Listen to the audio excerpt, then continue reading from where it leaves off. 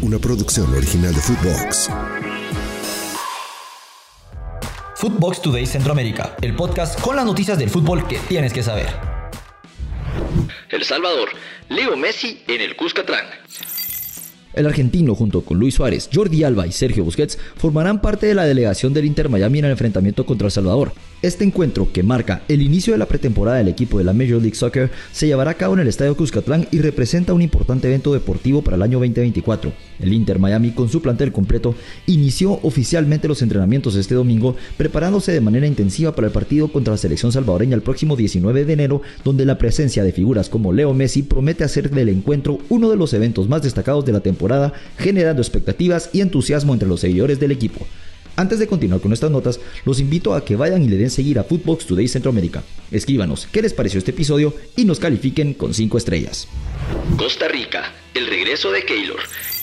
Keylor Navas volvió a ser titular en el Paris Saint-Germain después de un año de ausencia debido a varios inconvenientes. Su regreso destacado tuvo lugar en la contundente victoria de 0-9 sobre el Rebel en la Copa Francesa.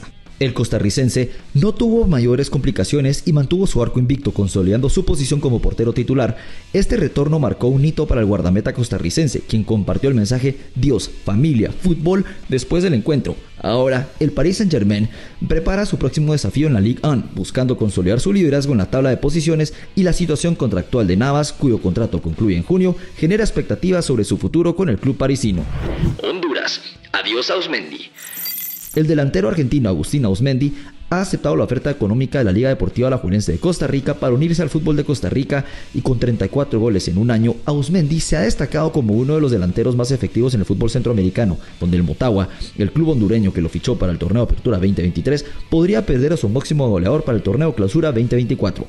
Auzmendí ya ha dado el sí a Alajuelense para convertirse en su nuevo fichaje y se espera que sea uno de los mejores remunerados en Costa Rica. Sin embargo, el proceso de salida del Motagua implica el pago del 50% de su cláusula de salida y la tendrían que haber pagado el día de ayer. El otro 50% lo tendrían que pagar hoy. Alajuelense tiene la opción de firmar a Auzmendí como agente libre en 2024 o pagar la cláusula de salida.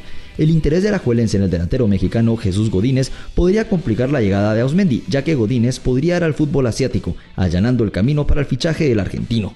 El futuro de Auzmendí se decidirá en las próximas horas. Todo esto si Alajuelense paga la rescisión del contrato del jugador, a pesar de tener 6 meses de contrato con el Motagua. Auzmendí aún no ha llegado a un acuerdo de renovación y está a la espera de las decisiones que se tomen en las próximas horas.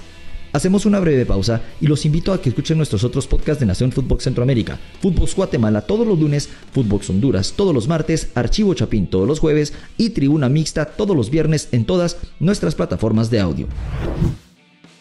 Panamá, retos para el nuevo año. La selección panameña de fútbol se enfrentará a varios desafíos en el 2024, con el objetivo de mejorar su rendimiento y competir con los equipos destacados de CONCACAF. Tras un 2023 positivo, donde Panamá venció a Costa Rica y mejoró en el ranking FIFA, el equipo panameño busca clasificarse para el Mundial del 2026, aprovechando el aumento en el número de participantes. En la Copa América 2024, Panamá, aunque no es favorito, aspira a sorprender donde está en el grupo C, con Estados Unidos, Uruguay y Bolivia. Aunque Bolivia presenta un desafío clave, los verdaderos rivales a vencer son Uruguay y Estados Unidos. Recordemos que Panamá se clasificó a la fase final, en el que es uno de los torneos más importantes de la región. Recordemos que Panamá ya se enfrentará a México, una gran potencia de la CONCACAF, en la Final Four de la CONCACAF. La brecha se ha reducido en los últimos años, brindando esperanzas a los panameños, y esperan clasificarse a la final, donde podrían enfrentar a Estados Unidos o Jamaica. A continuación les dejamos los resultados más importantes del fin de semana. Copa del Rey de España: Arandina 1, Real Madrid 3. Lugo 1, Atlético de Madrid 3. Barbastro 2, Barcelona 3. FA Cup inglesa: Arsenal 0, Liverpool 2.